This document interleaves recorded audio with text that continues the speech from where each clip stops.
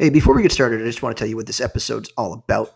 We talk about some big L's, losses, but also some victory laps. And people are saying that it's too early. It's only been 3 weeks. Well, now it's 4. We had these prepared a little bit earlier, and it's just too early. But you know what? It's not. Things change. The landscape changes. So we're going to talk about, I have about 10 or so items that I think, items or players that I think have changed, and you really have to change your thinking about these players or concepts already. Graham also gets into some specific pitchers that he wants to talk about, some interesting ones, and we talk about those guys, and then we also get into some Dynasty 2-for-1 trades, a little segment that we talked about, and most importantly, we start off the episode talking about Fab. How did Fab go on May 2nd? So we're going to play the episode, but first, I'm stoked to be collaborating with Rotoballer for the 2021 season. My Draft Champions podcast will be joining the Rotoballer Radio Podcast Network. Since 2013, Rotoballer has been grinding away, providing millions of fantasy baseball fanatics their fix for in-depth MLB analysis, tools, and player news. The site and the team is bigger and better than ever, with articles, tools, and podcasts for everyone, including contributions from myself. If you haven't heard, Rotoballer's 2021 MLB Draft Kit is live, and all Draft Champions listeners can get 10% off Rotoballer's Draft Kit by using the discount code CHAMPIONS. Rotoballer is home to the number one Fantasy Pros accuracy rankers, Nick Mariano and Ariel Cohen. Both Nick and Ariel's 2021 rankings and projections are available as part of Rotoballer Premium Draft Kit, along with printable draft sheets, our top draft sleepers, more than 300 player outlooks, and tons of great draft tools and in-season tools. All of this premium fantasy baseball goodness from Rotoballer is available for 10% off with the discount code CHAMPIONS. Just go to rotoballer.com/radio, get your premium pass today, and win big in 2021. Welcome to the Draft Champions podcast. I'm here with Graham. We've been taking a hiatus for a while, but we're back. Just been so busy with life and shit and fabbing. I just spent the last, 5 hours of Sunday afternoon / evening fabbing. What's up, buddy? Man, 5 hours to do fab, hey? It is. It's tough. It's a grind. I got like 9 fab leagues, and I haven't even looked at how I've done yet. It's 10:15. I was having a conversation with some guys on Twitter, my buddy Kev, the Roto Surgeon, and a bunch of other guys, just talking about how Kyle H. is KH is like I forget where I heard it. Just like I heard rumblings that he was going to go for triple digits, and I'm like, that's insane. Like he's like I don't know what is he like? He has like he had a mini hot streak, but he's still a catcher. I don't think he's anything that special. Gary Sanchez didn't fall off the CN Tower. Canadian joke there. No, he fell off the Space Needle. Oh yeah. Where's that? Isn't that in Seattle? Seattle? Yeah. Yeah, but how is Seattle relevant? I don't get it. Fine, he fell off the American equivalent. Is the Seattle Space Needle the equivalent of the CN Tower? I always thought it was. Nah. What about Empire State Building? Yeah, that's more New York appropriate, but like the Space Needle like kind of looks like the CN Tower. I guess. So, do you want to talk about Fab? Let's look at your Fab results in real life, and you can get real mad. Yeah, here. This is what the people want. Well, you know what? I had to tone down my bids because I did get aggressive early on, and I probably overspent a little bit earlier on more than I wanted to on just players that got like I spent big on obviously Merriweather and Weathers, anyone with a Weather in the name. I spent a little bit too much on, I think, in hindsight.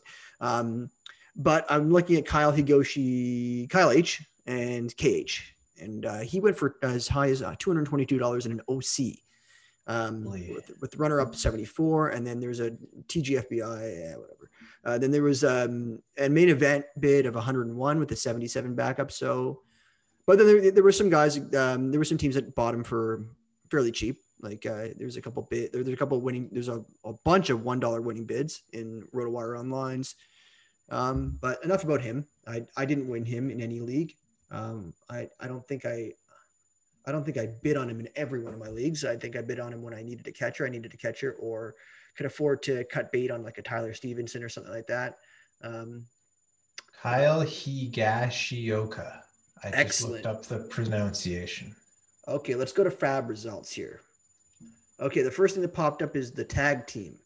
Oh boy, let's see what happened here. So we dropped Luis Garcia and we picked up Ahmad Rosario. What do you think about that? Luis Garcia, the pitcher. That's not bad. Garcia's probably, does he have a start this week? I think he does have a start this week, but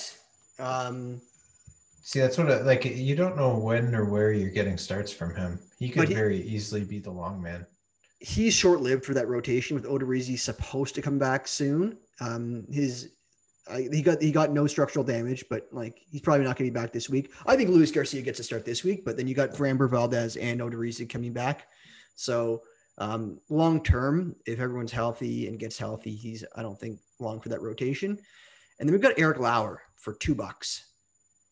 Nice in this league. That I've got a bad feeling about because he could be another. He could be another Gomber. Now, is he 2-starter this week? He's lined up for 2 starts, but anything could happen again. Corbin Burns should come back, or Brett Anderson, or they could decide on something else. But it's a pretty iffy one there. So we only won 2. We got outbid on a lot of. McClanahan went for 143 here. Daniel Lynch went for 119. This was the only league that Daniel Lynch was available in because he had to have been drafted to be available, right? Right. So somebody did draft him in this tag team event, but he went for 116. Both those guys went for over $100, which we didn't have close to that amount on them. Looks like Rob DiPietro outbid us on Mike Talkman. He bid 32. I don't think our bid was quite that high, but I'm pretty happy. We won Ahmad Rosario 7-6. So we won't spend too much more time on that league. Ahmad Rosario is heating up too. I wonder if he'll get some more playing time. Last 3 games, man, he's been better than Jimenez. Jimenez is a pile of poo right now. He's batting 190 something with just a sprinkle of counting stats. Anything else to note here? Gonsolin got picked back up, which is a nice move by Modica's team. He dropped Greg Holland for him, $41 for Gonsolin. We had a bid in, but not that high. Cole Irvin, we went for $61 there. So I'm trying not to spend too much time. Maybe we'll just go through some of the main leagues. My main event. Did not get anyone here. Except I didn't need anyone specifically here, but I picked up Justin Lawrence on the Rockies, and then Garrett Whitlock on the Red Sox. And I have a claim in for Justin Lawrence. Like a big one, like 10%, I think, of 1,000. This is my league with Toby. And Toby spent up big in this league for Michael Givens, $78 with a backup bid of 11. So I actually had Givens on my radar, and then I took him off for Lawrence. Shout out to Greg Jewett. He talked him up in his latest email that he sent out personally to me. I'm assuming no one else gets them. I think he just sends me an email every day. He was telling me, Zach, pick up, you might want to look into this Justin Lawrence kid. So I took a shot at him for $3 and I got him. So here we go. McClanahan went for 197 here, 179. And Jorge Polanco went for $128. Who the fuck is doing that? Anyways, let's move on to the other main event, which I needed players much more. Oh my Lord. I gotta post this. Just this is Twitter worthy. This is show off. Ahmad Rosario won for $12, backup at $12. So what, you got him on waiver priority? Yep. So I did again miss out on Shane McClanahan. We went for huge dollars. People are gonna spill their loads over this, complaining about how much people spent on him. But he went for 177. Backup bid was 143. So I dropped Amir Garrett. What do you think about that? I don't really he's dust at this point. I don't see much. You're gonna have to wait for him to show something before he gets back in the chair. Yep. I think Sims and Antone are firmly ahead of him, and at this point, maybe even Doolittle. What about Ryan Hendricks? Because in Cincinnati, yeah, I don't think he's sniffing closing opportunities right now. He got 2 wins this week, but obviously those were flukes. Right. They weren't. It wasn't premeditated. I'll tell you that. I actually picked him up in this league in this main event, my second main event. I dropped Scott Barlow for him, which may or may not be a bad move, but that Cincinnati bullpen shit with me owning Anton and Sims being unavailable. I think Ryan Hendricks is their third best man in that rotation. And then I took a shot on David Bednar for $1. I dropped Austin Gomes over Baghdad. Dropped that motherfucker. And then I picked up Justin Lawrence again in this league. There was actually a backup in. I won him 3-2. And then I also picked up Sam Hentages, who's going to have 2 starts this week. And then I got Brendan Rodgers for $4, and I actually dropped Alvarado. Oof, I don't know about that, but Alvarado looked like amped up today. Well, he's going to be sitting for a couple of days, but he had no idea where his shit was going again. He was I think trying to I don't know, just throw missiles, and he just looked like he was ready to fight. Right on. Yeah, I love Alvarado. He walked the yard, and then they pulled him, and I think Dom Smith hit a double. Higashioka went for $43 in this league. Back up. Oh boy. Givens went for 48. So people are on to Givens. I don't know. I think I'd rather take the cheaper approach and get Lawrence. They're both it could be a whatever situation. Let's go to the do you care about this great fantasy baseball invitational? No, who cares? We'll look at the $150 online auction. Whoa. Josh Rojas went for $173. Holy smokes. McClanahan went for 81 in this league. And I got nothing. I got shut out in this league. Yeah. McClanahan. That's disappointing. Yeah, I got nothing. Well, Talkman, I must not have been bidding anything, because Talkman went for 71 and there's no backup bid. So I must not have needed anything in this league. Online auctions, 12 teamers. I won Josh Rojas for $12. Nice. McClanahan went for 133. No backup bid on Josh Rojas. Another one of these leagues, I got McClanahan. I won McClanahan here, $45. So I got a cheap McClanahan, and I won a Dalton Varsho 7-6. These are some tasty bids I got this week. And then I got Josh Rojas in the other online. This is the one with Vlad Sedler in it. I got Rojas for 17, backup bid of 13, and I got Varsho for 8, backup bid of 4. Other 350 OC, Josh Rojas, $19, backup bid $1. Varsho, 13, backup bid of 1. So I got my OCs. I got Rojas and Varsho. Let's go into some news and notes. You had some news and notes that you wanted to talk about. Yeah, I'm just curious to get your thoughts on some things. Louis Robert, or Lou Bob, yeah, we so affectionately refer to him as, collapsed in a heap running down the first base line. Yeah, so I saw the video. Turns out it's a hip flexor strain. He's day to day. Who do you think is going to get the playing time there? Adam Engel's coming back. Billy Hamilton. Ooh, I don't know. It's not too fantasy relevant unless you're in a really deep league, right? Is there someone in the minors? Don't they have a guy named they have a prospect. It's a center fielder, Wasabi.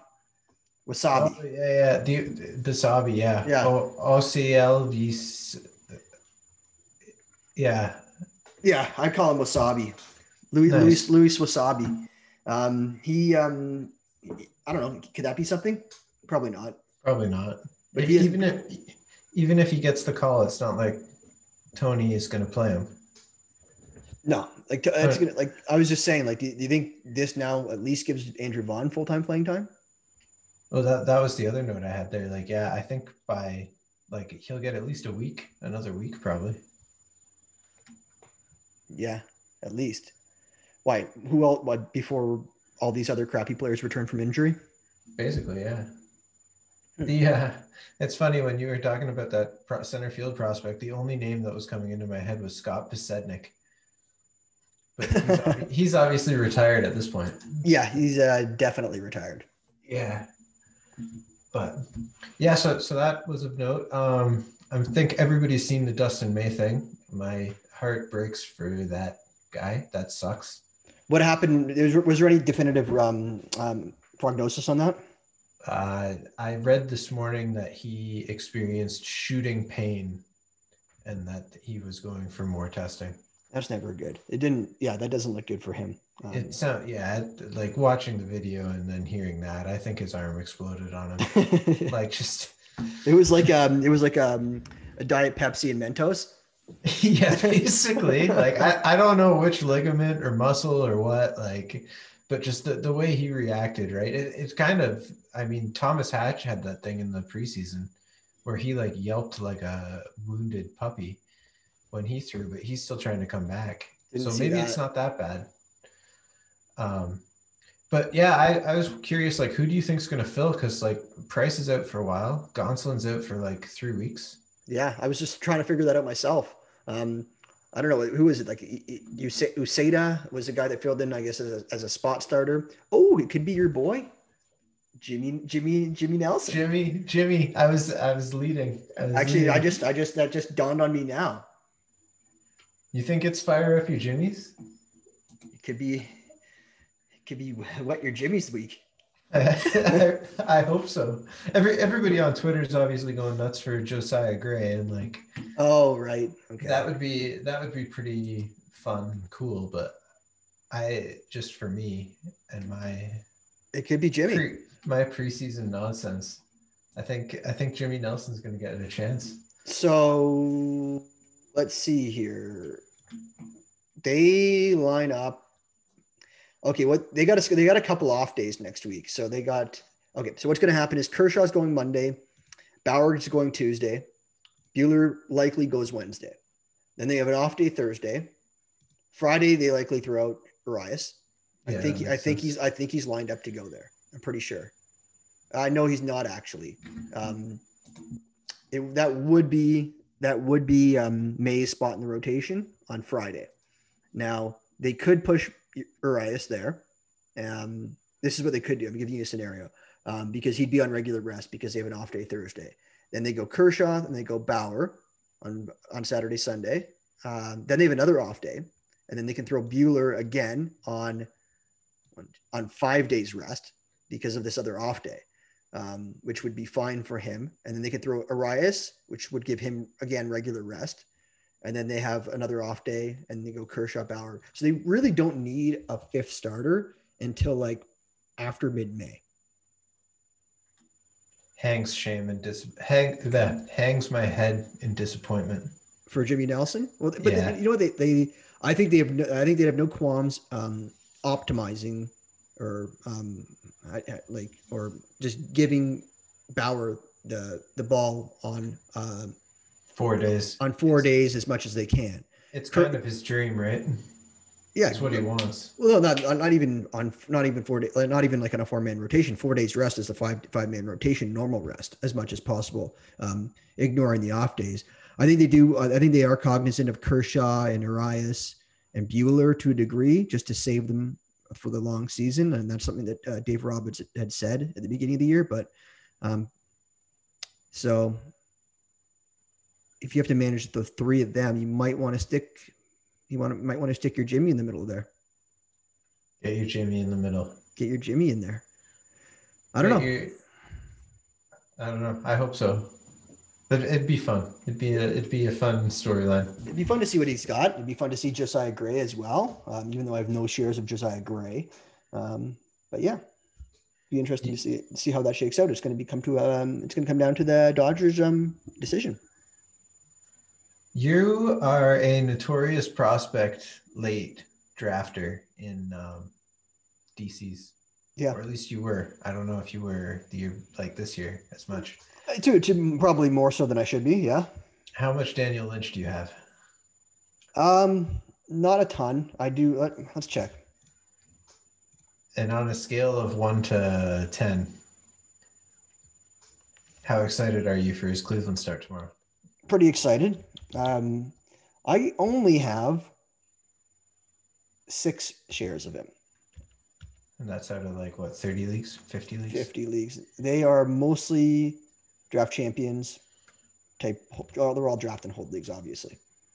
So I got 6 shares of him, and I got some other shares of him in thinking some Fantrax leagues as well. But yeah, I've got 2 shares of him in my Fantrax draft and hold. So pretty excited to see what he can do. But like, you know what? You see guys like that.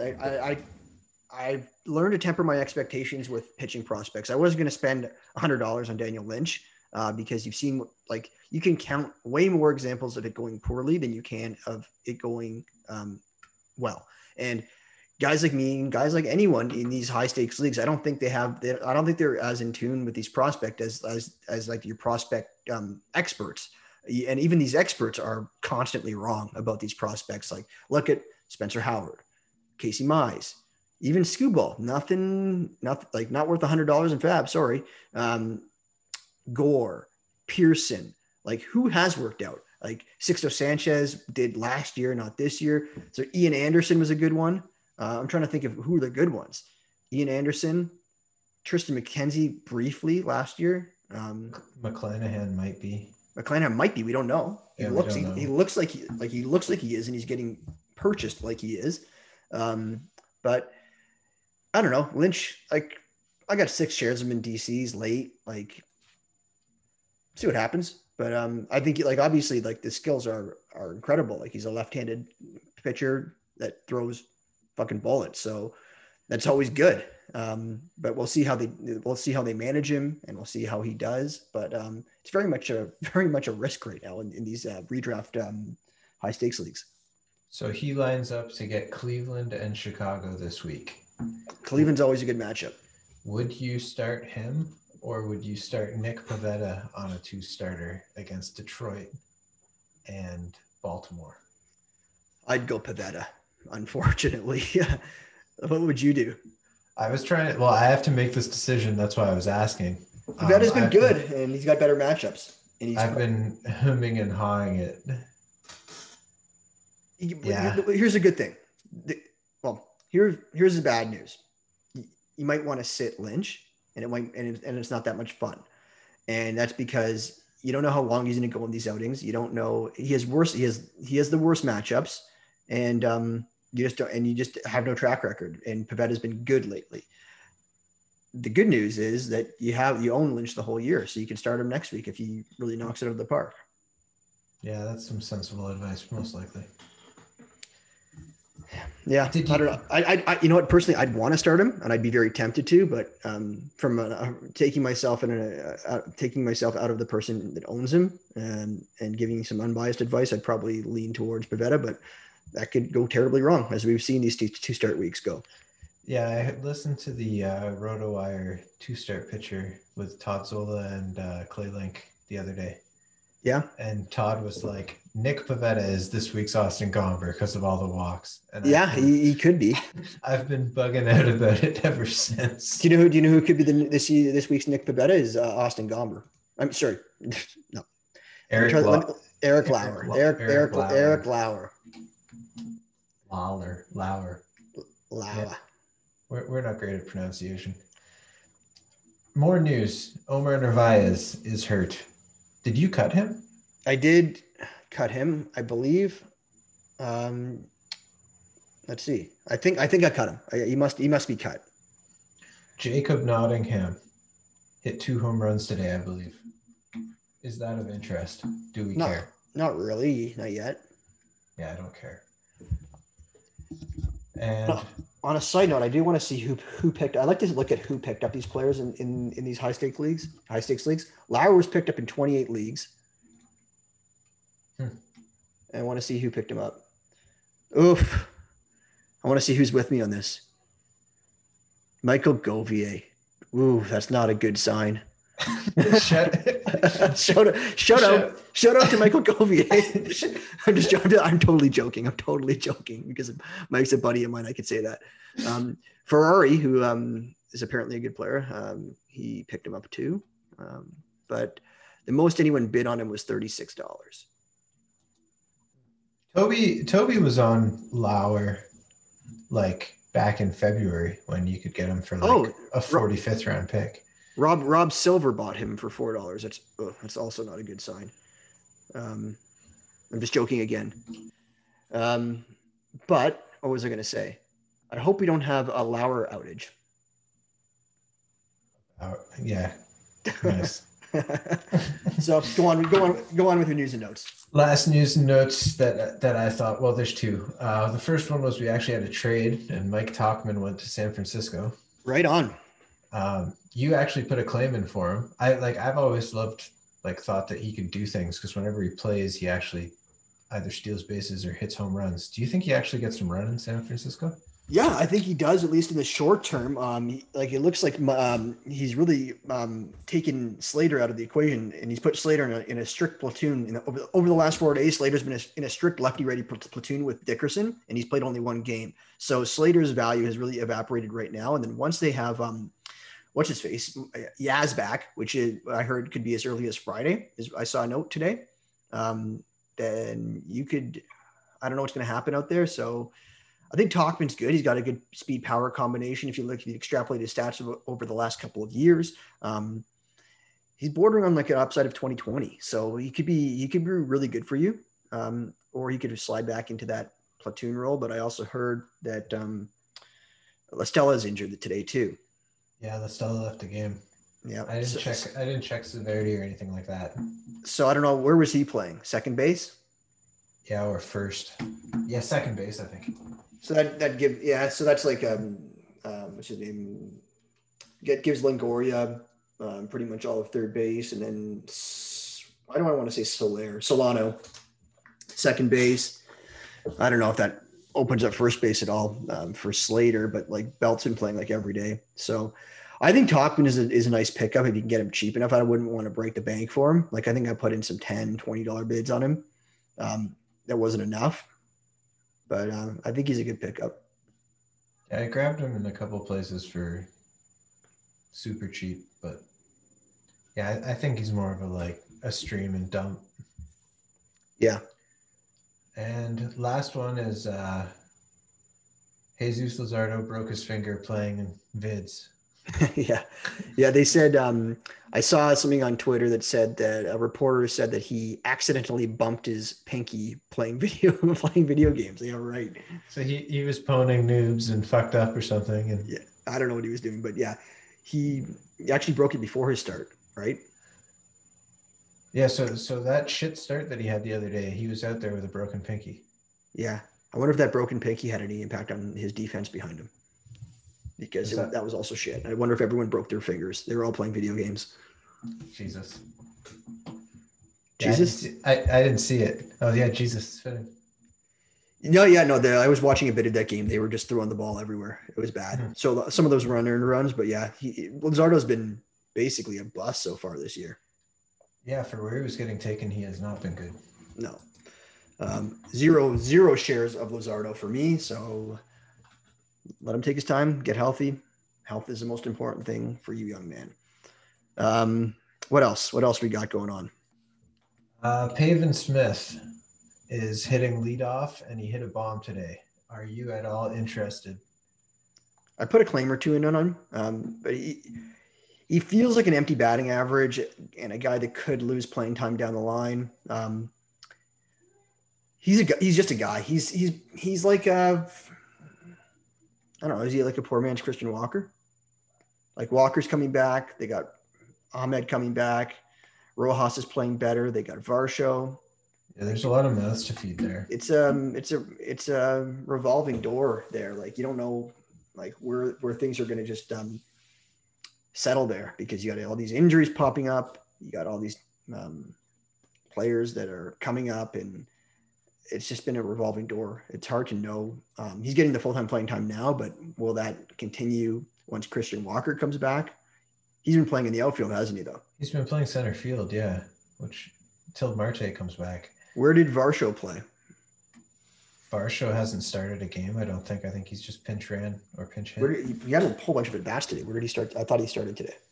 Can we check that? He right field, maybe? Possibly. I think it was right field. So he didn't start So, yesterday. He got two, I know he had two at bats yesterday. yeah, that game got out of hand though. I think they threw him in late. Okay. Yeah. Let's see here. Box score. Also, did you see Trevor Story got injured? Yeah, right. You're right. Right field. Yeah, he took a pitch off the finger, and the X-rays came back negative. So, But I also heard that they're not ruling out a DL or IL stint for him. Oh, I didn't see that. And MLB Trade Rumors has an article that said that they wouldn't rule out. I don't know if this is speculation on whoever's writing it, but they said they wouldn't rule out a DL or IL stint. Oh, Let's look at the box score that got out of hand yesterday. Yeah, he was a pinch hitter, and then he went into play center field. So who knows? I think Varsho is definitely a worthy pickup for what I think. Obviously, I thought he was a good pickup because I picked him up for like $10. I wouldn't be spending a ton on him, but I think I got him for like anywhere between $5 and $20, which was fine. Oh man, even if he steals, I think it's definitely worth speculating to see what happens. If he steals a couple of bases like in a week, it's worth it, just because you can stick him at catcher. Yeah. Yeah, and then the last fun news thing that I just wanted to bring up is Tyler Glasnow and Shohei Ohtani are pitching against each other tomorrow night. That would be exciting. And I'm really pumped to watch that. Shohei Ohtani has a 2-start week. Can you believe that? In his 6-man rotation. 2-start week, 6-man rotation, and he's going to get like 30 at bats and hit 5 bombs. That's best ball extraordinaire. Wait, would you get him in both spots? No. You wouldn't. Not in the NFBC. Is that almost worse that he has a 2-start week? Yeah. Well, I don't know because okay. So his 2-start week, if he pitches well, he's probably going to slot into that pitcher spot, and you're going to waste all those hitting stats. Yeah. I don't even know how that would work actually, because how do they weigh it? I guess it would just total points. So it's kind of weird because if you think about it, like. He's best balling against himself. He's best balling against himself as a pitcher and a hitter. So let's say he scores like I don't know the scoring settings, but you'll know what I mean. Let's say he scores 30 points as a pitcher and 29 points as a hitter. Does he go in as a pitcher, even those 30 points as a pitcher might not be as good? It would probably depend on the rest of your team. Yeah, it doesn't take into account replacement value, I don't think. So that's kind of weird. Yeah, that is weird. I don't know enough about how it works and I don't know enough about the mechanics of it. Probably broke the algorithm. So I got a presentation for you here. This is my news and notes. I have a piece of I don't have much memorabilia. I'm not a memorabilia guy really. Like I'll collect stuff that just like will come about. I'm not going to buy anything like Blue Jay related, but I do have this. I don't know if you can see. A piece of my memorabilia got canceled recently. This is oh no. This is me with Roberto Alomar. And this is a poster of him signed it, a Hall of Fame signed poster with me. There's a picture of me and him, and he signed it. And unfortunately, this is now canceled. Yeah, because he sexually assaulted somebody or something, right? Well, yeah, there was a claim back in 2014, I believe, that he did something. I don't know what the details were. And MLB and the Toronto Blue Jays did an investigation, and they concluded that he was a bad boy, and they cut ties with him. Like I don't know what they concluded. I'm just saying he's a bad boy because they did something bad. Obviously, I don't know exactly what he did. It was something to do with sexual assault of some sort or harassment. I'm not exactly sure. But so now he's no longer. He was employed by the Jays. And he had his own like Roberto Alomar club or foundation, and he was also employed by the MLB in some sort of way. And he is gone. So now that piece of memorabilia, this is one of the best pieces of memorabilia I have. I have a signed plaque from a Hall of Famer with a picture of me and him there, and it's fucking canceled now. Maybe it increases the value. How would that increase the value? I don't know. I'm trying to look at the glass half full. All right. Well, I don't know. it's, That's it's pretty. it That's pretty exists. cool, though, man. It That is still pretty cool. it still exists. Like he's still in the Hall of Fame. They didn't take that away from him. So that Hall of Fame, if they cut him from the Hall of Fame, then yeah, that might be a problem for that. It's, Um, it's probably better that they did this now, though, than instead of having the Mets thing was it the Mets? Who is the pitching coach who was then the manager? Who's been Mickey Callaway. yeah, and he's just been like traveling around the United States, like just being a creep. Yeah, Everyone he meets, sending nudes and stuff, just Brett Favring people. yeah. Well, you don't know Alomar. Like I've met him before, and I don't know. He seemed normal. He seemed like a nice guy, but you never know. I don't know. All right. So is that it for the news and notes? That's it for the news and notes. All right. Do you want to get into the part of this episode where we talk about it's not too early to overreact? Yeah, let's do it. Okay. So this is a segment that I thought of that is inspired by people saying, "Yo, it's only 3 weeks. Like, chill, bro. Like, let the season play out. It's a long season. You can't make these conclusions about. You can't take victory laps. That's what it was.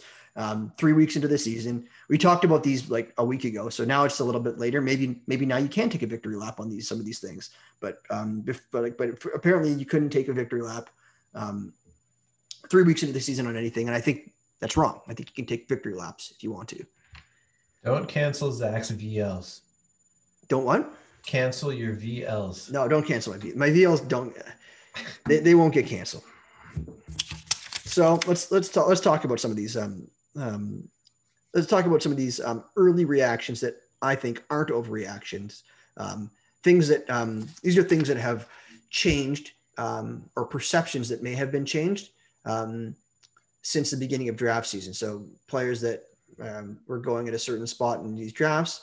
I'm saying that like you can take your victory lap now because I think it's locked in, and you can take your L right now.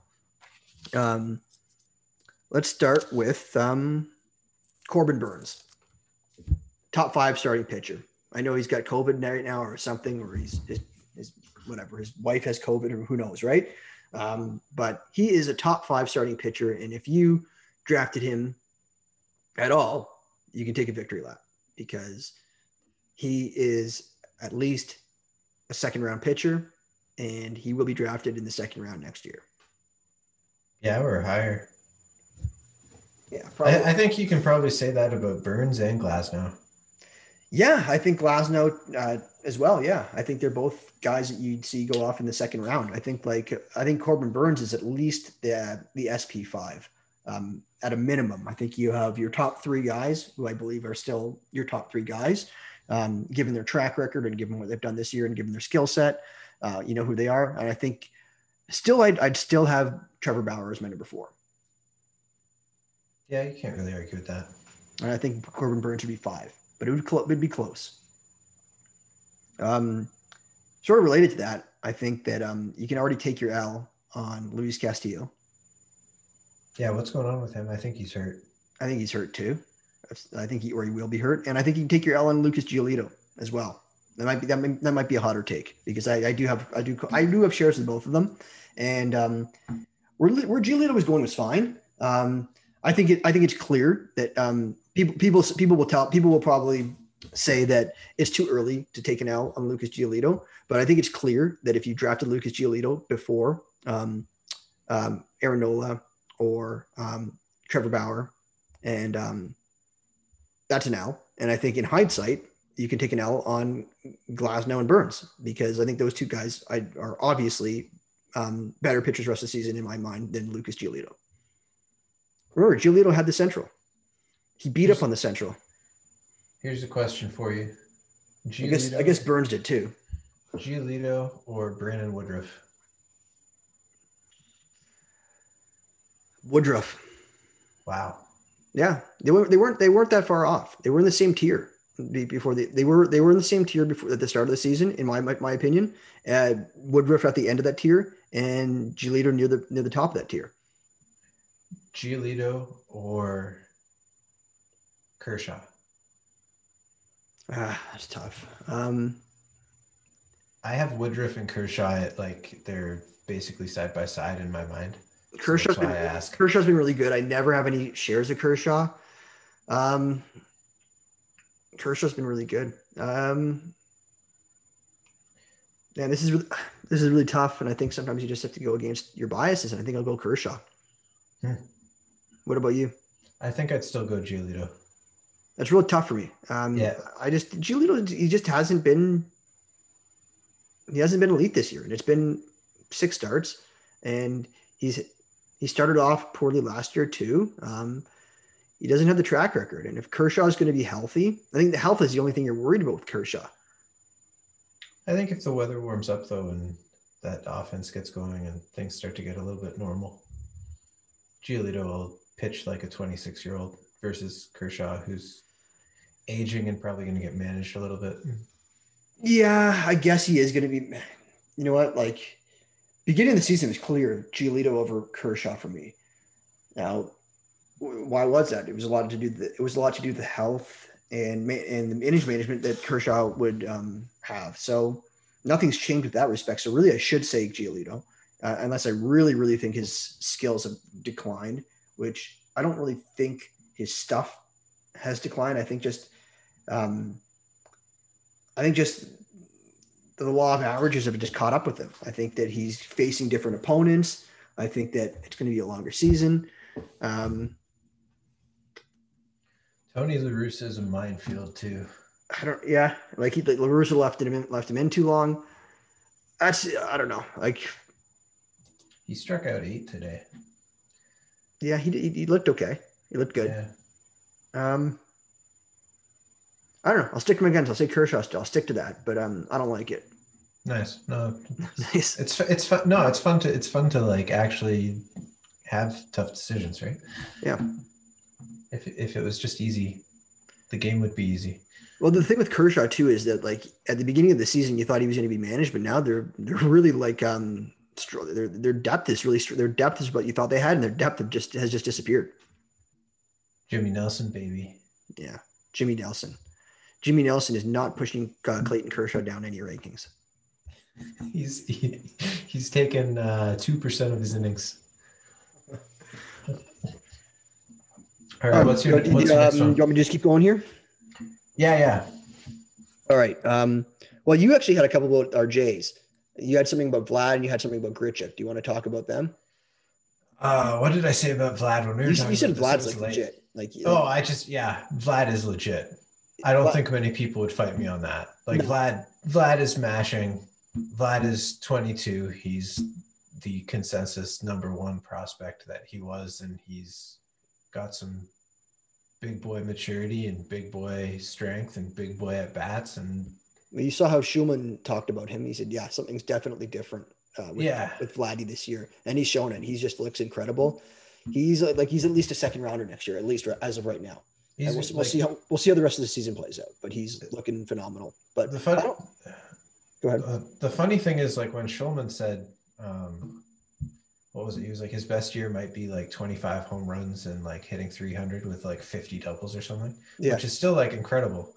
It's like, man, now that you're actually watching the guy, like the guy could hit like 90 doubles and home runs in a year. Like he might, like 45 home runs, 45 doubles for sure. Yeah, like Jesus. Well, I'm glad we have him on the Jays. It's a lot of fun. And I passed on him for the most part this year. I think I have 1 share of him. But I'd do it again. Like when it came time to the main event, like 3rd, 4th round, who was I getting there? I was getting Corbin Burns. Like in the main events, my 3rd and 4th round picks were Corbin Burns, Rafael Devers, and Randy Rosarena. So like Devers has been really good too. And Rosarena is going to steal you bases. I think he should be good. Like to take that amount of risk, knowing that you can get Jared Walsh way later on, which I'm not like, it's not like you were passing him in the 8th round. You had to, like when it came into March, you had to spend a 3rd or 4th round pick on him. So like, that's not an L for not drafting Vladimir Guerrero. It's a W. Yeah. It's a W if you did draft him, but it's not an L if you didn't. I took him in my one NFBC FOMO Yeah. that I did the night before the season. And I think that team like peaked at like 50 in the overall, but it's since like fallen back to like 180 or something. But that was fun for a day. Right. Speaking of Walsh, I'll put him in. You can take a victory lap on Jared Walsh. I'll take one there. Yeah, you can take the DL there. I'm mad I backed off on him a little bit in the later in draft season. Like I still have him in a couple leagues, but I cooled off just because he was not doing too well in spring training. He looked kind of shaky in spring. I wasn't worried about his at bats, and this is a thing that I've talked to a few people about is the spring training batting order shit.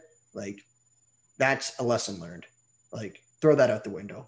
Like I texted Curlin about this because he's a friend of mine. I know that's his thing. Like I said this exact same thing to his face over text. I said like these spring training batting order, like that's something I'm not going to look at again because, or not that I really did too much to begin with, but like you have like Walsh, who you were concerned about where he was batting in spring and how he was doing and a lot of the batting order shenanigans there. Guess what? He's a fucking stud. He's like a top 5 first baseman, or maybe I'm exaggerating, top 7, whatever. He's like easily a top 75 pick, I think. And then you got like Robles. I know he led off today, I think, but like he's crap and he's not been leading off. So forget about that. You got Jesse Winker, who's like, oh, he wasn't going to play full time. You got Carlson batting second. You got Freddie Freeman batting second. You got all this stuff that's going on. Like, I don't know what Dylan Moore was doing, but he's now down in the order.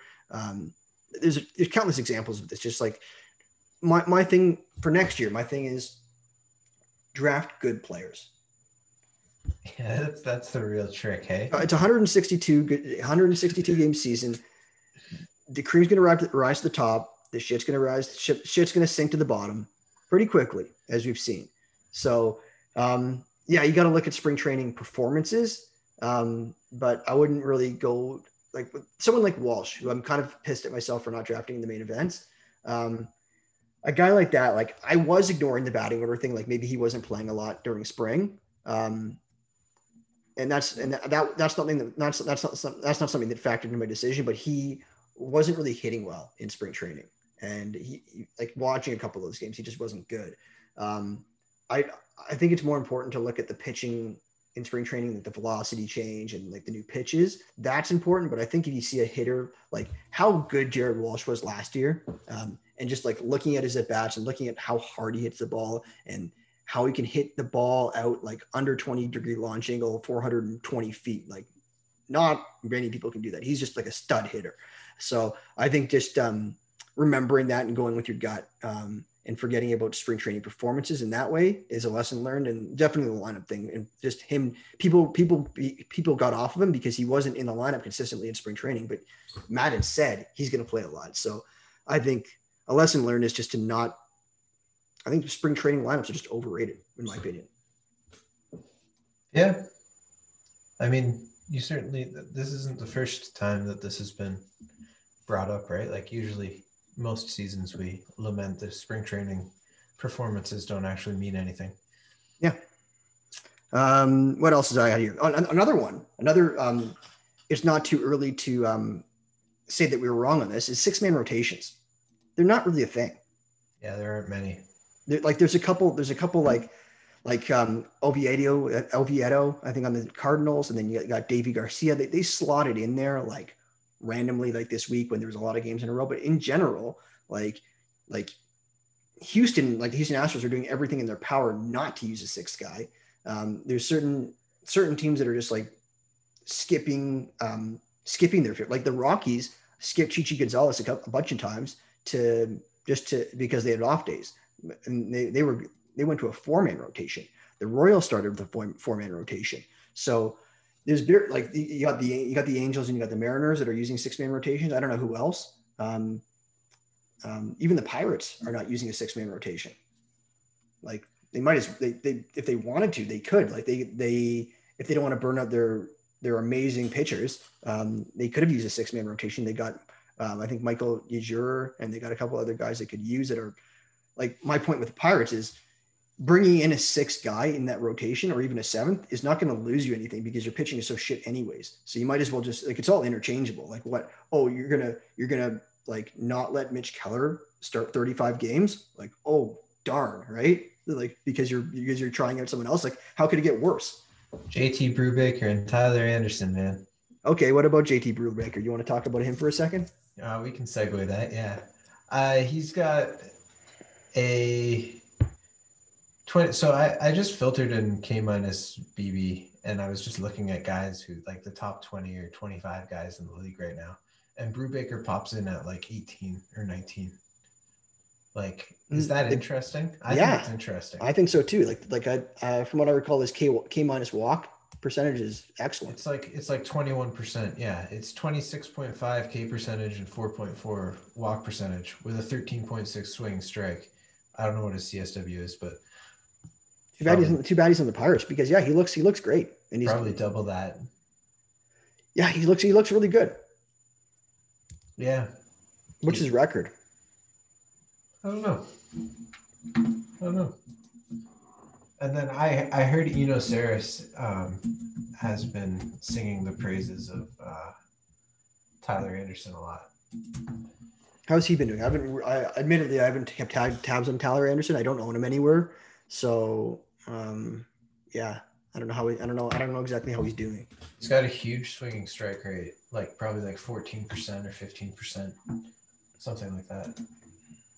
It's pretty good. Tyler Anderson. Pulling it up. 41% ground ball rate, 8.7 K per 9. 338 ERA. I'm on his page now too. Yeah. About a strikeout per 9. I mean, like 9 strikeouts to 9 approximately. Like we just said it. It was 8 point something. Let's get the plate discipline going here. I'm going to pull it up here. I'm on his Fangraphs page. Yeah, it's Sterling Radio. Barrel percentage. Advanced. Where the hell is it? Batted ball. Did they change this shit around on me? Yeah, the link's not working. Oh, CSW is 29% or 30%. Oh, so there it is, 14% swinging strike rate.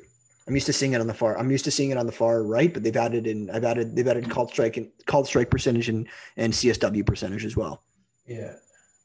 So he's got a 14% swinging strike rate. Yeah, this was what I noticed about him too. Like, let's see, his zone contact has dropped 10% from his career. I don't know. There might be something there. Jay should trade for him.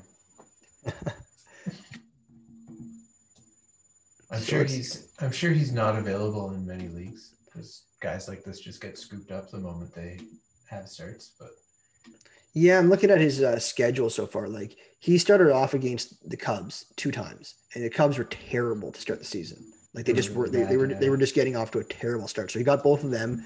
Then he had the Padres, where he struck out 2 batters over 5.1 innings, but he only allowed 1 run. And then he had the Tigers and the Royals. So his schedule's been kind of cake. Yeah. Yeah, I think that's a fair assessment. But I still like him. Like that's just I'm just throwing some cold water on him where I just did sort of play devil's advocate, but he looks good. Like I like him. I'd pick him up in most leagues. I don't think he's available in any like NFBC 15 team leagues. Using that cake schedule to start the season to segue over to another player who I wanted to bring up. Okay. And I know this is getting away from your victory laps, but this was in the outline anyway. Freddie Peralta faced the Cubs a couple times and struck out like 30 guys in 2 starts. Yes, he did. And he also popped up on the K minus walk thing. And I benched him this week in a few leagues because he had the Dodgers. And he came out and pitched extremely well. Was it you that asked me about that? And I told you never, like, somebody said, should I bench Freddie Peralta because the Dodgers? And I said, Freddie Peralta's bulletproof. That might have been me. I don't know. It might have been you. I forget. He's a must start for me. I got cold feet like an hour before the start. Who'd you start instead? I think Chad Green or something, a reliever. Okay. So he had Minnesota, the Cubs. He's got the Cubs 3 times and the Pirates. So he's had a cake schedule too. But the Twins, Oh, he faced the Twins for the 2 inning start or the 2 inning relief appearance to start the season. Yeah, that was opening day, wasn't it? Yep. So I know the rule of thumb because like he on strikeout percentage is insane. It's 40%. He's got 40% strikeout percentage, but Right. his swinging strike rate's only 14.7. So I know the rule of thumb is to double your swinging strike to get your true strikeout rate. Right. So maybe there's some regression coming there. He's also got an 89% left on base. Okay. So yeah, there could be some regression coming there. He has 14 walks in 28 innings. So yeah, there's likely some regression coming, but I still think he's a must start until proven otherwise. He's looks phenomenal. Yeah, he does. Just for the strikeout volume, I will. Yeah, take my lumps if he blows up. Yeah, like look, Corbin Burns blew up last time, kind of right for 5 earned runs. Still going to get you strikeouts. He still hasn't walked a play. He still hasn't walked a batter. Yeah, you got BABIP day. Yeah. And so, then yeah. Oh, just similar to Freddie Peralta, just similar pitcher is Huascar Ynoa. Huascar Ynoa. Okay. Yeah. Ynoa. I think we both said it wrong, but he's striking out a lot of players. He's one of those pop-up guys. I think that you had to be early to add him, but he had that 2-start week that he had one good start, one bad. I like him. I think he's going to be a valuable player in mixed leagues. I think he's a hold, hey. I was reading about how they like screwed with his arm slot to optimize the movement of his pitches in the off season, and something seems to click. But yeah, those were the guys I wanted to bring up. Well, those are all. I like all those guys. I think all the guys you brought up, like I like. I'd want to add it, but it's too late to add them all. Yeah, they're long gone. They're all long gone. But I think they all have staying power to a good degree. Like even Brubaker, Ynoa. I think they're all going to be valuable in mixed leagues. I think all those guys are going to have your tough starts. They're going to trip once or twice and have some blow up starts. But I think overall, I think they have the talent. The K-Munch walk for all those guys are good. They're strikeout pitchers for the most part. Brubaker maybe not as much as the others, but I like them all. I think they're all guys that if I'd added, I'm happy about. Nice. Yeah. So what do you think of? Yeah, go ahead. No, go ahead. Oh, what do you think of Danny Duffy? Danny Duffy, I got him in 1 or 2 leagues. I think he's a ride him while he's hot guy. I don't know. My gut just says the wheels are going to fall off at some point, but I think ride him while he's hot. And he could stay hot for a while. Yeah, I checked. He popped up on this board too. And I was like, okay, this is like, here's the one that I don't believe in. Yeah. 95% left on base, 6.1% home run to fly ball. Whereas his career is like 11 or like 10.5 or something. But I don't know, Velo's up. Matchup guy. He's going to have a lot of good matchups in that division. I think he's worthwhile to the roster right now, but once you see him start to get beat up and getting some of these tougher teams, then he might be a little bit harder to hold on to. But I think I have him in one like non-NFBC league where I wrote him last time, and I was happy I did. I think he was a Cleveland start, perhaps. I think he spun like 7 pretty solid innings, and he's getting strikeouts too. Yeah. So yeah, he's a hold him for now. He's a hold him and start him most games, and definitely a rosterable player in even 12-team leagues right now. Okay, so let's look at some more of these not too early victory laps.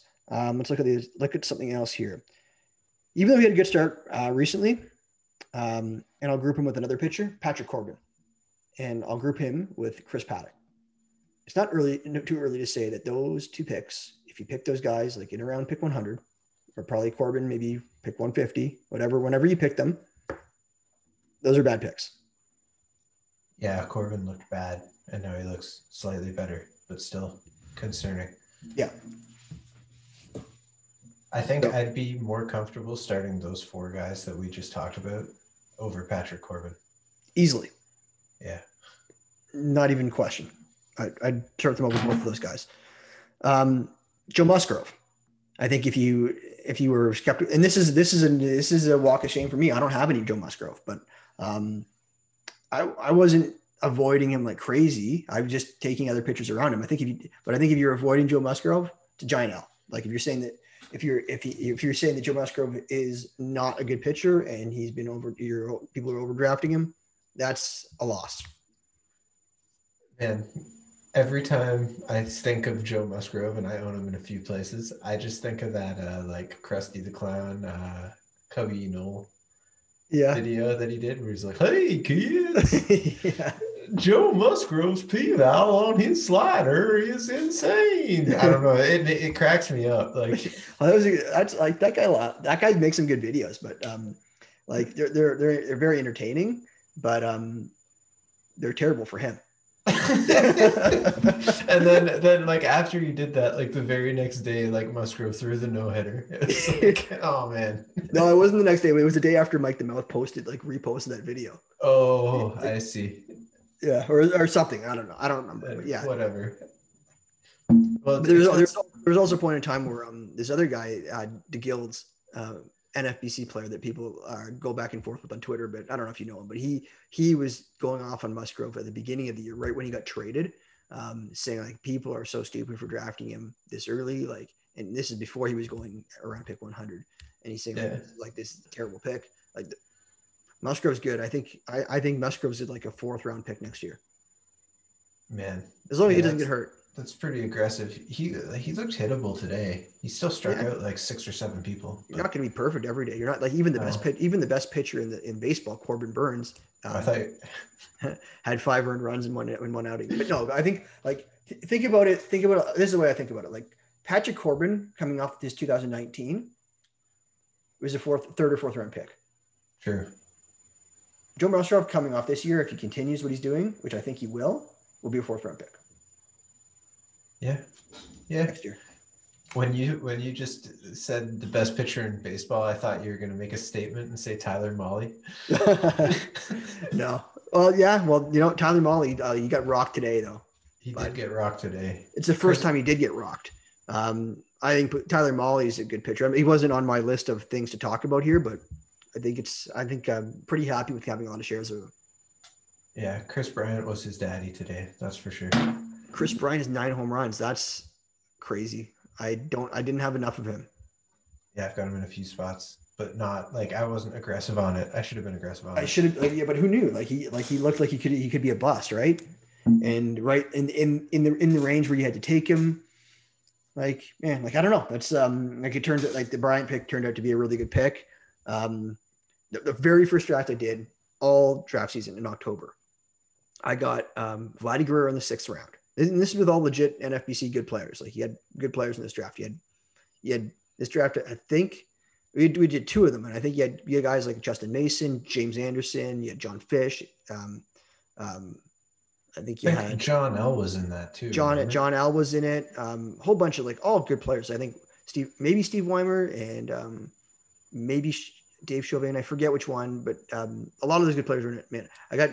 Not, and my team's not good. Like I'm not bragging because I'm not saying like my team's good, but I'm saying that I'm saying that I should have stuck to my guns on these Vladdy in the 6th round.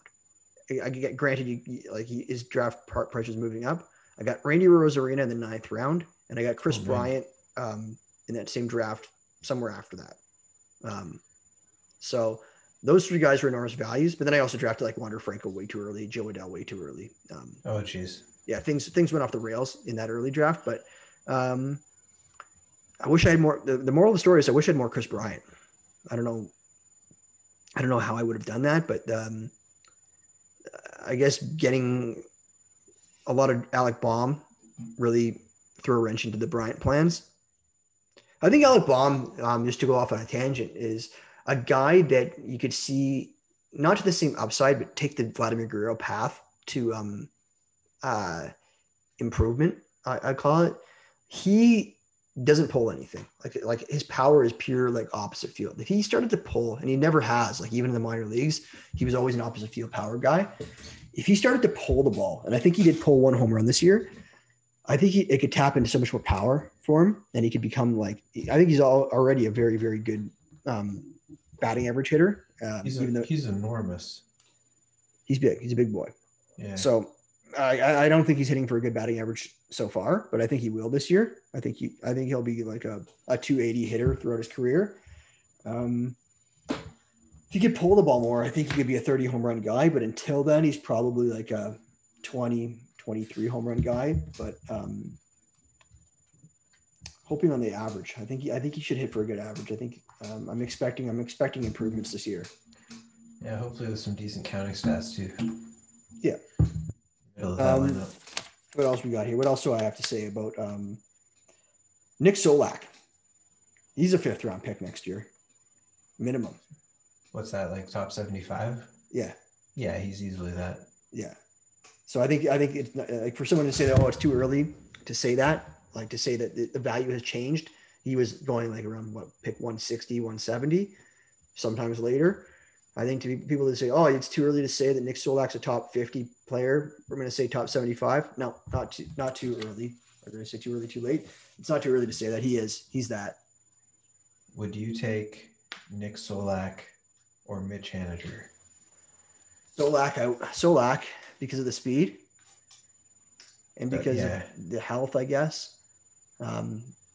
Slightly, but yeah, Haniger looks good. Haniger looks really good as well. I figured he'd they're probably both top 100 players. Yeah. I think Solak's close to a top 50 player. I know that his player rater for sure is right now, but I'm saying like what you'd expect for him rest of the season. I think he's close to a top 50 player. Man, the Rangers are running too. Like Nate Lowe stole his 3rd base this year, today. Like they're a team that's going to run. I love Nate Lowe, man. Like 3 stolen bases. You'd be happy getting 3 stolen bases the whole year, wouldn't you? He's basically Eric Hosmer, only better. I agree. Yeah. All right, here's a question for you. Rest of the season, if somebody offered you Nick Solak for your Craig Biggio, would you take it? Craig Biggio? Calvin. Calvin Biggio. Yeah, but like I'm a Biggio hater. I always have been. That's a really easy yes for me. All right, so I guess it'd also be an easy yes to trade away Dylan Moore for Nick Solak. Yeah, easy. Yeah, it seemed like in hindsight, it seemed so obvious, didn't it? Solak over Moore. I don't know. Moore's flashing right now. Yeah, he's doing well. One time I bench him in every league I can. He goes off. Yeah, I took him out on Friday lineup change there. And he's had a crazy weekend. I know. So did I. I took him out for Josh Rojas where I could. I didn't take him out everywhere. I don't think I could take him out everywhere, but yeah. What else do I have here? I think I'm going to take an L on everyone age 37. Joey Votto, Justin Turner, Gurriel, and I don't know if there's anyone else. Well, Miguel Cabrera. I don't really have to take an L on him, but I was off on all those guys, and they are killing it. Like as a whole. Something I think about often, and I don't know why. Maybe this just says more about me than anything. Is the bet that you and Rob made? Yeah, that's not looking good for me right now. Yeah, I watch a lot of Dodgers games, and I think every time Turner comes up, I'm like, so do I. and I'm like, man, Kelenick's gonna have to be really good. And he's not. Make out. Kelenic, you probably needed to get called up like last week for him to really have a good chance of beating that. But a lot of that bet, and I messaged Rob about this recently. I told him like this is not looking good for me, but a lot of this hinges on his health and the number of games he's going to play. Health and speed. Yeah, those wheels could fall off at any point. But the thing is, like, I expected Turner to hit for a good batting average, like a good batting average. But I just didn't like if you look at the historical track record of 37-year-olds, like the power and speed just isn't there. And the power is actually better than it has been in past years so far. So, yeah, that bet's not looking good for me. But you never know what's going to happen. Kelenic should be – I think Kelenic's going to be really good. And Turner's health could not be. But, yeah, that bet's If I could make that, if I could take that bet off the table right now, I would. It's too early to take victory laps, except for when I'm right. Yeah, exactly. Well, I'm taking some L's here. I'll take that. But maybe not a lot of people know the second part of the bet me and Rob made. We have a group chat we finalized that bet. I don't think it was for anything. It was just a sort of maybe it was for something. We'll have to check. Maybe it was for a buy-in next year. But we made two bets. One was Kalenic versus Turner, and the other bet was Freddie Peralta versus Jorge Polanco. Woof. Yeah, that doesn't look great for Polanco. So I think we might be splitting the pot there. Nice. Pretty sure. I have to double check. I'm pretty sure that was the bet. I know I had Freddie Peralta, and he had, I think it was Polanco. Pretty sure.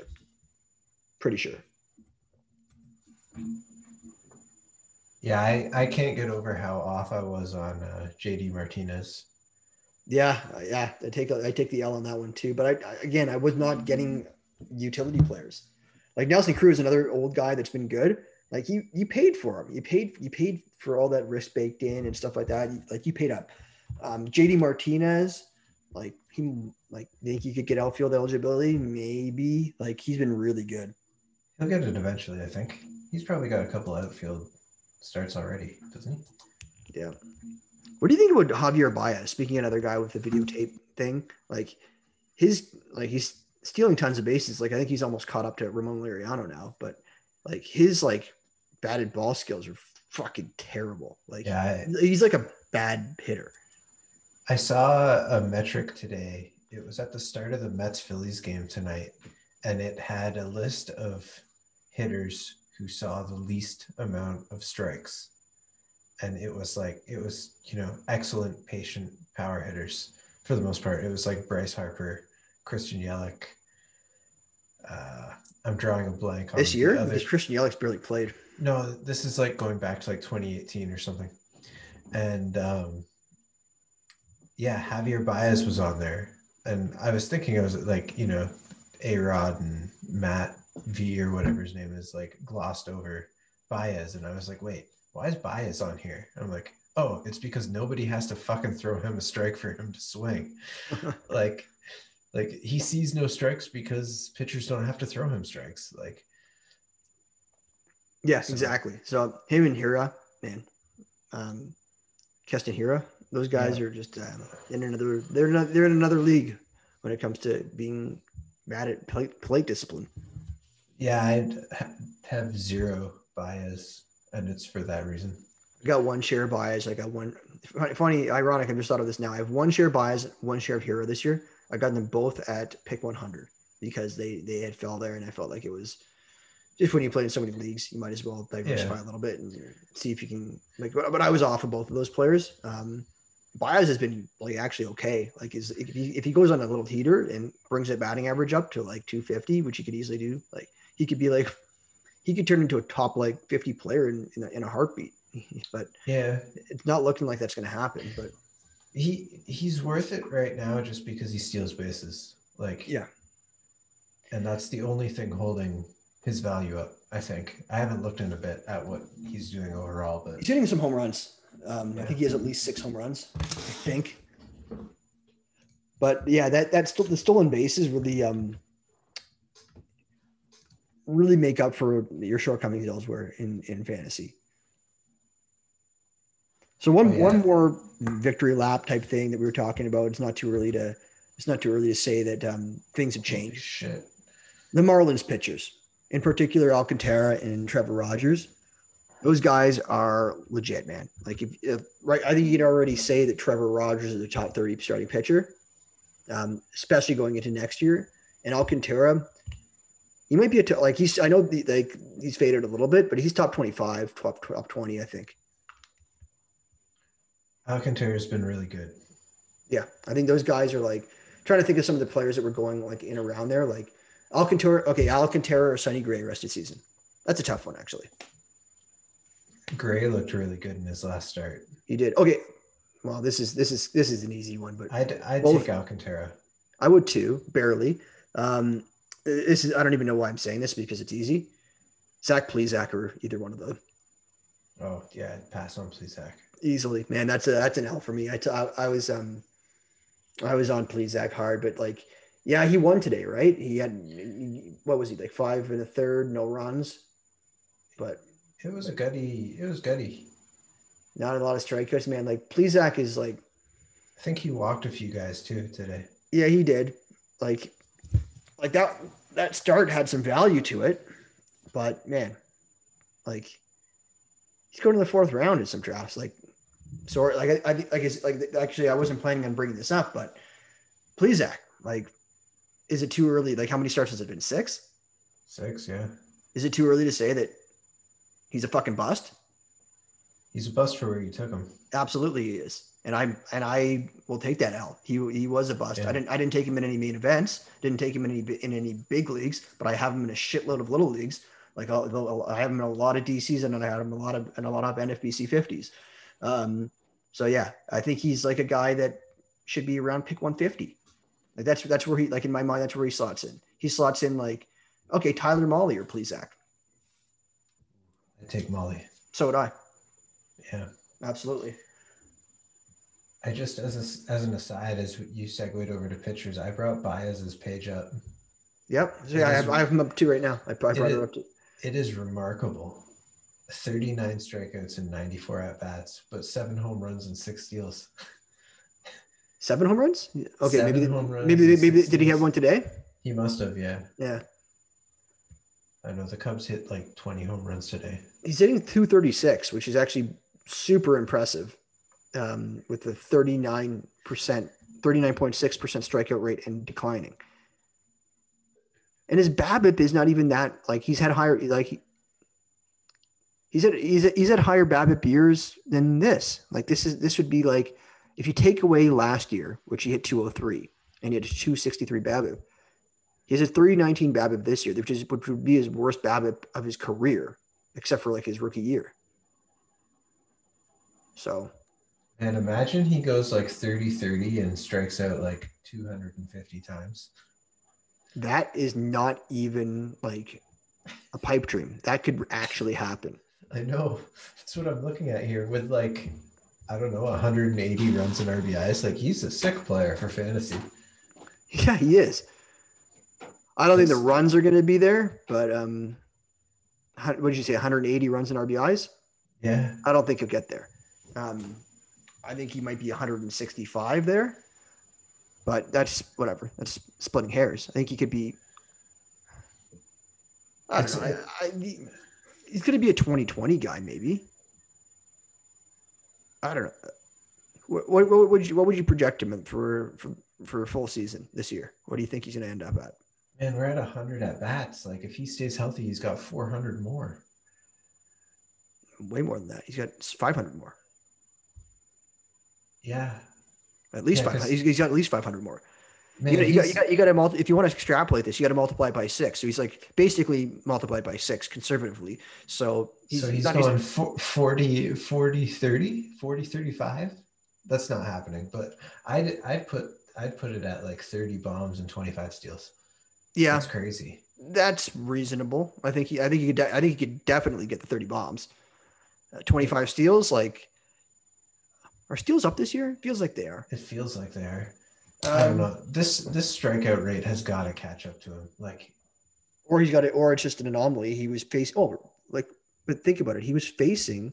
A lot of those were against Burns and Peralta and Woodruff. Like they faced the Brewers a lot, and I looked at it. A lot of those strikeouts. I think he had like 6 strikeouts versus like 2 of those Brewers pitchers. I think Eric Cross put a post up about Baez saying that when he had like the 45% strikeout rate, and I did a calculation. I said, well, if he didn't have to face Burns and I think it was Peralta or Woodruff, like 2 of those guys, it would have been like 39%. So I guess like he's at 39.6 now. So that would be down to like 35% if you took out just those 2 pitchers who are just incredible. Right.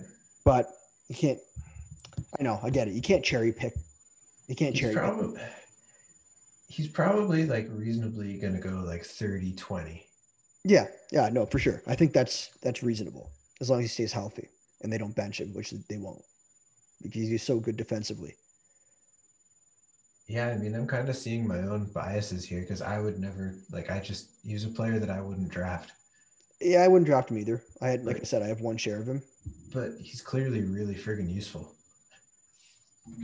Yeah, Anyway, yeah, no, I think he's actually going to improve this year, which is kind of scary. So, did I have anything else to talk about here other than those Marlins pitchers? I don't think so. Well, so like I got everyone I wanted to talk about. Oh yeah, one more thing. One more thing. Um, it's not too early. This is not really fantasy related. It's not too early to say that the Yankees are going to finish in fourth place. the Yankees are going to finish in fifth place. Baltimore's good. Yeah, do you mean that? No, I'm just a Yankee hater. So am I. So am I. I don't actually. I don't hate the Yankees. I definitely. I hate. I dislike the Yankees more than I dislike the Red Sox. That's for sure.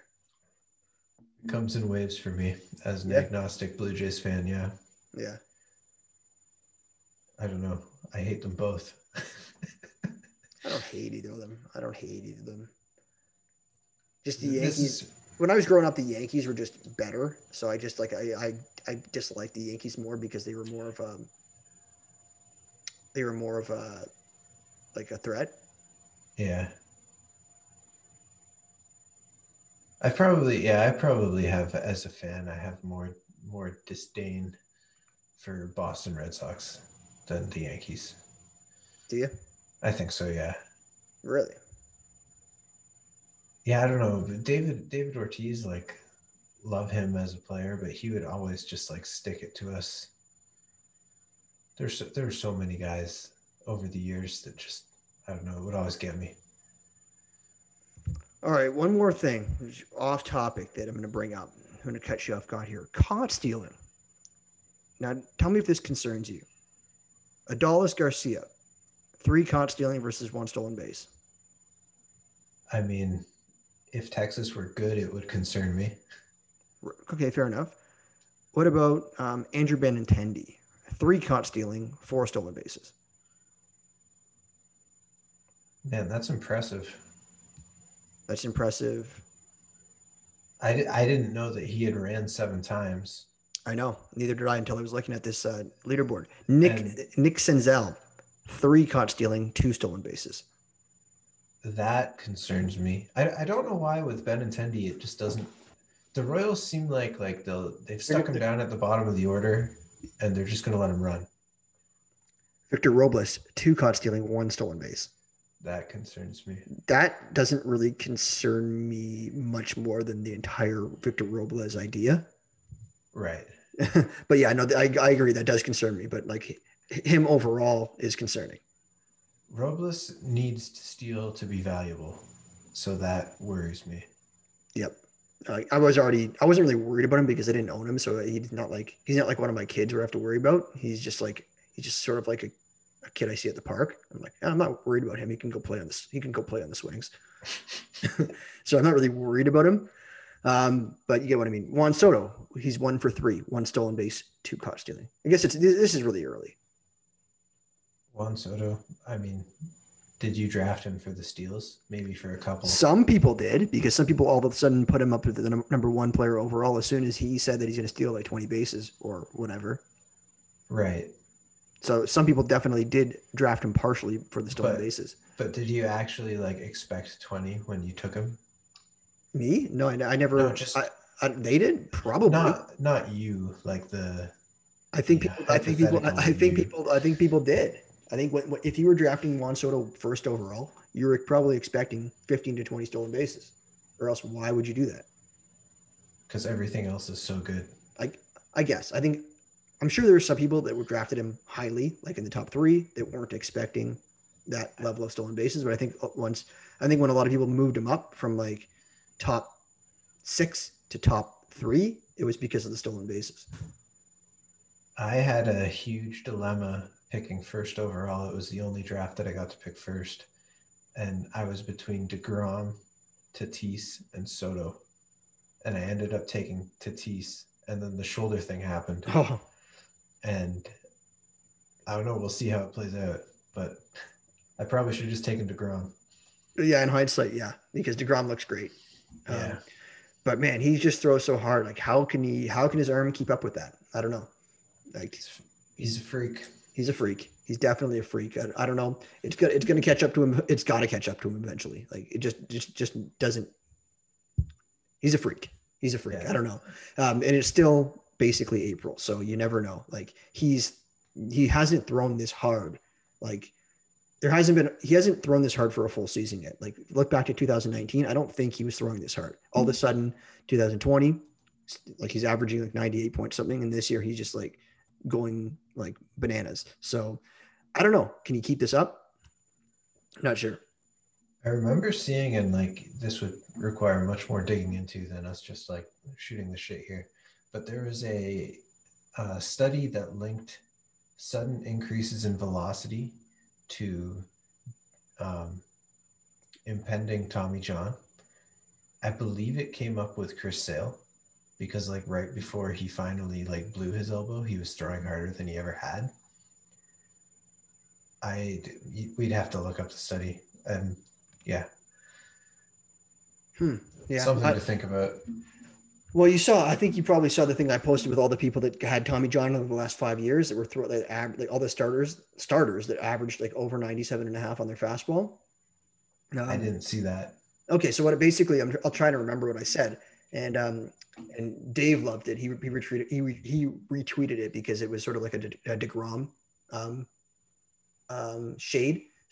Basically what it was is like from 2015 to 2019, any starter, these are the list of starters that averaged 97.5 on their fastball or higher in any given year. And the list was Severino, Tommy John, Syndergaard, Tommy John, Eovaldi, Tommy John, Alex Reyes, Tommy John. And then I think there was, Frankie Montas, PEDs. And then you had players last year. You had Sixto Sanchez, Dylan Cease. Sixto Sanchez is hurt, but not Tommy John. Dylan Cease, Sixto Sanchez. There's a couple other guys. It was DeGrom there.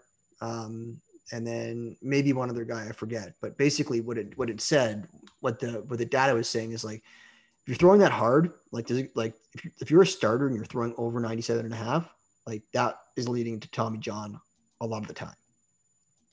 Makes sense. It does, but it's putting more stress on the ligament.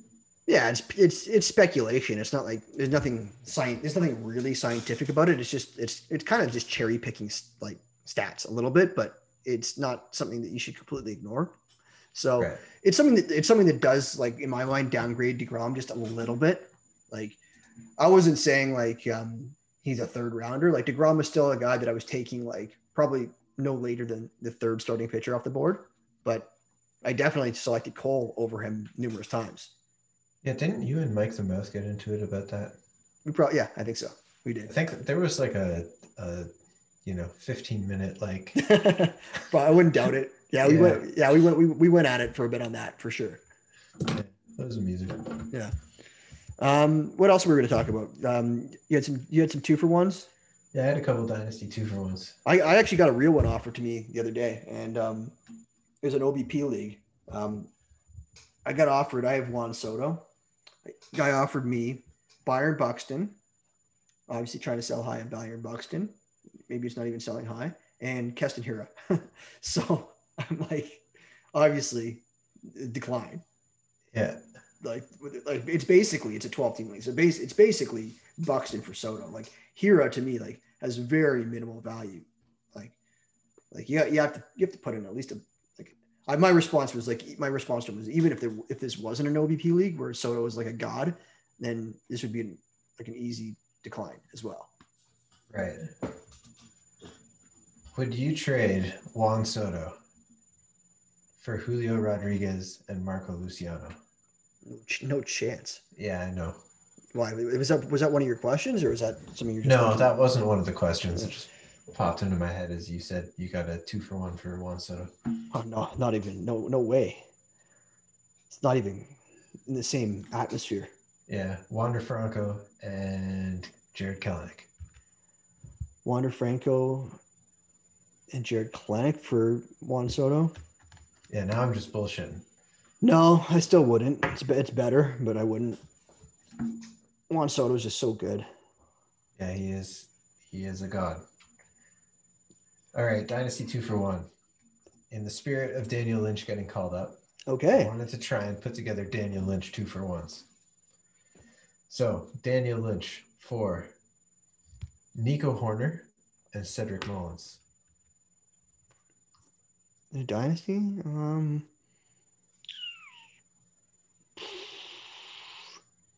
I'm giving up Lynch or I'm getting Lynch. I guess it doesn't matter. I can just tell you my answer either way. I'd rather have Lynch. You'd rather have Lynch than Horner and Mullins, hey? Yeah, in a dynasty, like I think I don't see Horner and Mullins as anything that special. Yeah, I chose players who are playing well right now and were young. Yeah, no, I like they're figured not. that you might like, bite on it. Like I'm assuming we're like in a 12-team dynasty with like I don't know how deep we are, but like I probably wouldn't give up.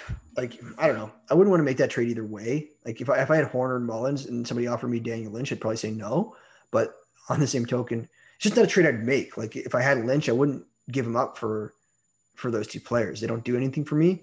But on the same token, I wouldn't expect like I'd want to get more. Like I don't want to make even trades. I want to win the trades. So like I think their value right now, like unbiased, their dynasty value consensus, I think Daniel Lynch is not worth as much as those two players, like from a pure value point of view. That said, I wouldn't give up Daniel Lynch because of his upside to get those two players that I think are pretty like meh. Tapped out. Yeah. And then but conversely, I don't know if this is making any sense. I wouldn't do it either way because I want to win the trade. I think maybe it's like a fair trade. I just wouldn't do it either way. Is a cop-out answer. If I had to pick one, like if I had to pick one, I think the two players are worth more than Lynch, but I'd still wouldn't trade Lynch for them. All right. The next one, and I know your answer to this already. Daniel Lynch for Alejandro Captain Kirk. Yeah. And Colton Welker. Cool. I'd take Lynch. Yeah, so would I. Yeah. All right. Here, I was trying to actually, well, yeah, I'll ask this. I got asked this the other day, and I gave my answer pretty quickly, but I thought about it a bit afterwards. Cedric Mullins and Mitch Haniger for Kyle Tucker. Cedric Mullins and Mitch. Oh, I'm not huge on Tucker. Fuck, I don't know. Like Tucker, I still take Tucker. Yeah, that's the answer. Yeah, you stick with Tucker. It's like it was a tempting little nugget. Like you want to be, you were tempted by the Haniger, but no, it's Tucker still. Like even though like I think Tucker's a bit overrated, I think Tucker's would have been a great sell before the beginning of the season. And the last one, just because we've been talking about Corbin Burns a lot, would you trade Corbin Burns for Jazz Chisholm and Jesse Winker? No fucking way. Not even close. I know, and I love Winker. I think Winker's great. No. Not even close. Not even close. I'd take Corbin Burns. Wow. It's not even. It's an automatic. If somebody offered me that and I had Corbin Burns, it would be an insta decline. I think I'd want Burns too, but I didn't think it would be an instant decline. It is. I think Burns is like a top 5 starting pitcher. But Jazz, man. Jazz? I don't know. Like the Jazz is good. What is he, like a Javi Baez? He's better than that. Better than Baez? I don't know. Jazz is walking. He is. Jazz is walking. I have Jazz in that Ray Butler Dynasty League 20-team league, and it's an OBP league. I doubt anyone from that league listens to this, but I might get some offers. I've been getting offers from him. I was getting a lot of offers from him at the beginning of the season. I declined them all because they were just shit offers to begin with. But now he's worth like his value has shot up since the beginning of the season. Yeah, I don't know how you'd trade him right now in a roto league, like the speed.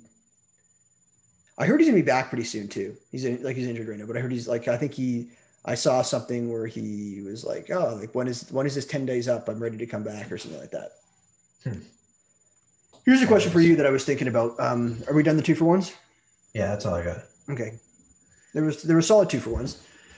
Um, Good thought provoking 2 for 1s, but I got a redraft question for you right now, and this is like, I got my NFBC like cap like thinking hat on right about this, but this could be for leagues with trades, and this came about because I was comparing these players at the beginning of the season. I'm like, why draft this player in round 2 when you can draft this player in round 5? But Sure. now I'm saying, which one would you rather have straight up? Kyle Tucker, or can you guess who I'm gonna ask you? I can't. Trent Grisham. Who would you rather have straight up in a redraft? 5 by 5. I mean, that would all depend on cost. No, it's not. That's not the question anymore. I know it's not the question anymore. The question is, But like, I mean, the fact that it's come to cost when it used to be a straight up question with cost, yeah, I think it tells you that Grisham looks like a fucking stud. And I mean, the only thing that's keeping Tucker, for me anyway, in the conversation would probably be sunk cost bias, and also the fact that I'm just not ready to give up on a guy with his pedigree. But I think the choice is Grisham right now. I think so too. And I'm not saying giving up. I'm not giving up on Kyle Tucker, but I'm thinking this year, like, to me, it's like a slam dunk for me. If I was in a draft right now, there's a second chance draft that's going to happen on Memorial Day in the NFBC. I'll probably join one. If I don't know if it's sold out or not, but if I had both of those guys sitting in round 3 or whatever it is that I'll need to take them. I don't know if it's round 3, round 4. I'm taking Trent Grisham. And I had a conversation with a lot of smart people in a chat, and we talked about this. And I brought up the fact that I'd rather have Trent Grisham in round 5 than Kyle Tucker in round 2, and a lot of people disagree with me. But I don't know what they think. I don't know what they'd say about it now. I didn't rehash this, but just you bringing up Kyle Tucker made me think about that. I don't know, man. I think Kyle Tucker could still go crazy. He could, but I think Trent Grisham just looks so legit. Like the steals are there, the power's there. Like he's like hitting leadoff for that lineup is extremely nice. And he's not gonna. And like I think any concerns about him batting like lower in the order, like remember when people were saying, oh, he might bat 9, he might bat. Yeah, that's not happening. That's not happening. Like he might bat 9th versus lefties. No, that's not happening. Yeah, all those platoon things were overblown for sure. Yep, another spring training lineup thing that you can throw in the garbage. Sorry, Mike. Hey, me and Mike talked about this already on text. He knows my stance on this. All right. He's a big boy. He can handle some different opinions. I mean, I don't know. People used it. I used the hell out of that. I don't know if it might have drove a lot of decision making, but I don't know. I'd have to actually look inside of myself and figure that out. It was good because it had everything in one place. I had it open. I used it. I had it open it was like a one-stop shop for all the lineups. Like it was like a good view, but in terms of using it for drafting decisions, that's not. I wasn't using it to make my drafting decisions. I was using it as a great reference. Yeah, it put me on to Cedric Mullins, which has been pretty lucrative. But I guess if you really got granular about it, it could have caused you to. Yeah, that's the one guy that we were talking, and he's like, well, so I was talking about him. I always said like, man, Walsh was a miss, but I wasn't blaming the spring training lineups for like cooling on Walsh. I told him the reason I was cooling on Walsh was because he actually looked like not as good of a hitter in spring training, which I'm saying I should have ignored. That had nothing to do with like him missing the lineups, which is I think which was a lot of people's reasons for not drafting Walsh was because of him being out of the lineup. That wasn't my reason. My reason was that he was just not hitting as well. But we talked about that. Mike's like, oh yeah, Mike's like he admitted he's like Walsh was a miss. I was wrong on Walsh because of that. But like Cedric Mullins was a win. I'm like, so yeah, you can get there's wins and losses there. Yeah, just as long as you're right a little bit more than you're wrong. Yeah, it's tend to work out. Well, on that note, I think we should call it. I gotta go to bed. All right. Sounds Unless good. unless you've got more. I got no more. You got no more? We went longer. I'm sorry. I know you got to be up soon. Yeah, that's all good. I was All having right. fun. All right, man. I'll talk to you tomorrow. All right, sounds good, man. Take it All easy. right. See ya.